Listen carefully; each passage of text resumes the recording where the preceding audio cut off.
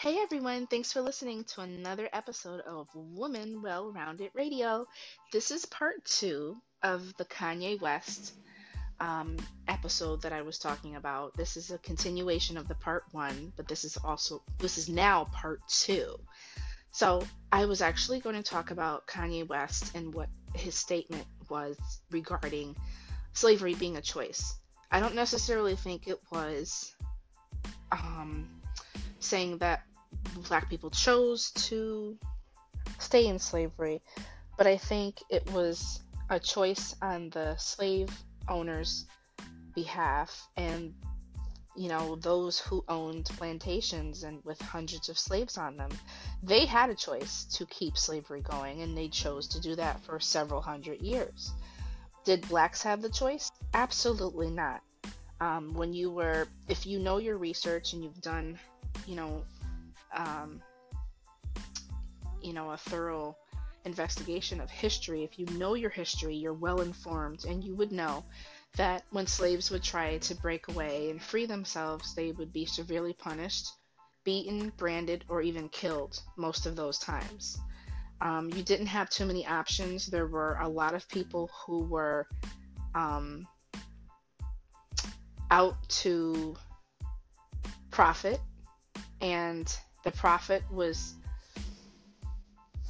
much higher than the cost of a slave's life. Actually, slaves did not even have um, a choice whether they lived or, they died. And that's really sad because it's hard to hear someone say slavery was a choice. But at the same time, I don't want to get into it and say he was saying that we were actually enslaved because we chose that. I think he's saying it's a mental state now of days. Maybe I've heard other people in the past say that's a mental state of being enslaved as an African American, um, dating back to slavery days, but absolutely in no way, shape, or form was slavery a choice on African Americans. There was no choice of that. Um, and slavery was a horrific event in American history, and I think there should be homage paid to that to acknowledge the contribution that African Americans have made to this country by paying homage to, their ancestors. And I think it shouldn't be overlooked with just sending home a couple of ditto sheets from school about Martin Luther King and Harriet Tubman, but let's dig deeper about the other abolitionists and helpers and people that led African Americans to freedom, and people who fought for the rights of blacks to vote. And it just goes a lot deeper than just acknowledging for Black History Month. And I don't think, you know, that's something that should just be a 30-day thing. I think it should be something that is just um, made um, to, to be added in the public school curriculum more than what it really is, because we don't, let's face it, they don't teach that in school about slavery. They don't. They talk about the civil rights era, and it doesn't really um, it doesn't really reflect on the actual history of African Americans, because we can't talk about history unless we include slavery. And going back to what Kanye said, this goes back to my part one. I mean, we have to remember the actual abolishment of slavery was a political move. So we know that that was a political move on Lincoln's part. So um, as far as talking about it, I can't really talk about politics without really referencing slavery, because that was one of the original political enforcers, really, in those days. I mean, that's why we went to war. That it was a political war. So we have to remember, if you do your history, I don't want to keep going back to part one, but if you do your history, and I always say this, if you do your history, it's important for you to be well rounded and know that the Democratic Party was not for the African American in those days. They were very pro slavery, very. They wanted to keep African Americans as slaves, as a political move. And the Republican Party was responsible for freeing the blacks, the abolitionists, the civil rights leaders. It's right there in the books. It's right there. There's no lie or false information that I'm giving. It's right there. Even Martin Luther King was a Republican. So to be all to be fair, not all blacks have to be Democrats. We can be Republicans as well. We can be Democrats. We as a nation could be anything. We can be independent. You know, this is what America was built on.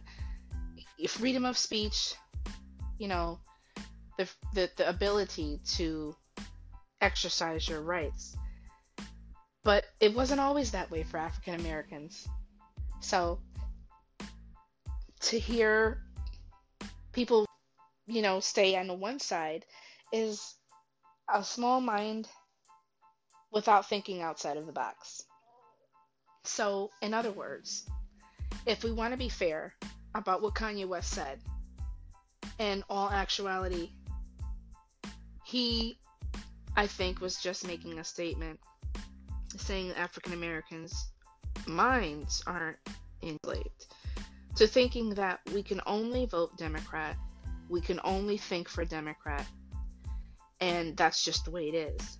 Rather than coming to a happy medium of, well, let's try to hear this guy out and see if there are things that he can do. Believe it or not, there are working class black people who are above middle class, who are wealthy, who made a name for themselves, doctors and lawyers and so on, and scientists and people who are successful within their own community. And that's stuff that they don't talk about on TV, right? That's not what we see on TV. We see the opposite. We see a poor single black woman on TV who's portrayed to be angry all the time. And these are stereotypes that people come out into the world with and think that this is the way every black person is. And that couldn't be farther than the truth. It's absolutely false. There are very successful black people in the communities, and there are lots, countless amounts of African Americans who are graduating from colleges every day, who are well educated. And so when we talk about just having to be a Democrat, that's not necessarily always true. There are a lot of educated people who feel that we can be Republicans as well. And there are a lot of black people who are Republicans, but they don't say it. Just like Kanye West said, they don't come out and say it in fear of a lot of backlash.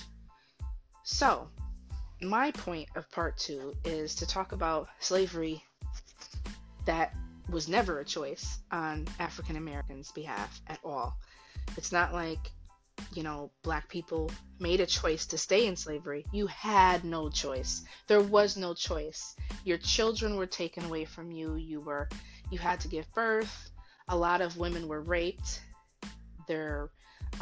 By their masters who they had children with, and sometimes the children were taken away immediately, and they had to go back on the farm. So there's a lot of history there that people don't realize. And if you don't know your history, you're very misinformed. So that was what I wanted to make my statement with today, was part 2. That slavery was definitely not a choice, but it was a choice of the plantation owners. They kept the slavery going, and it was also a political move.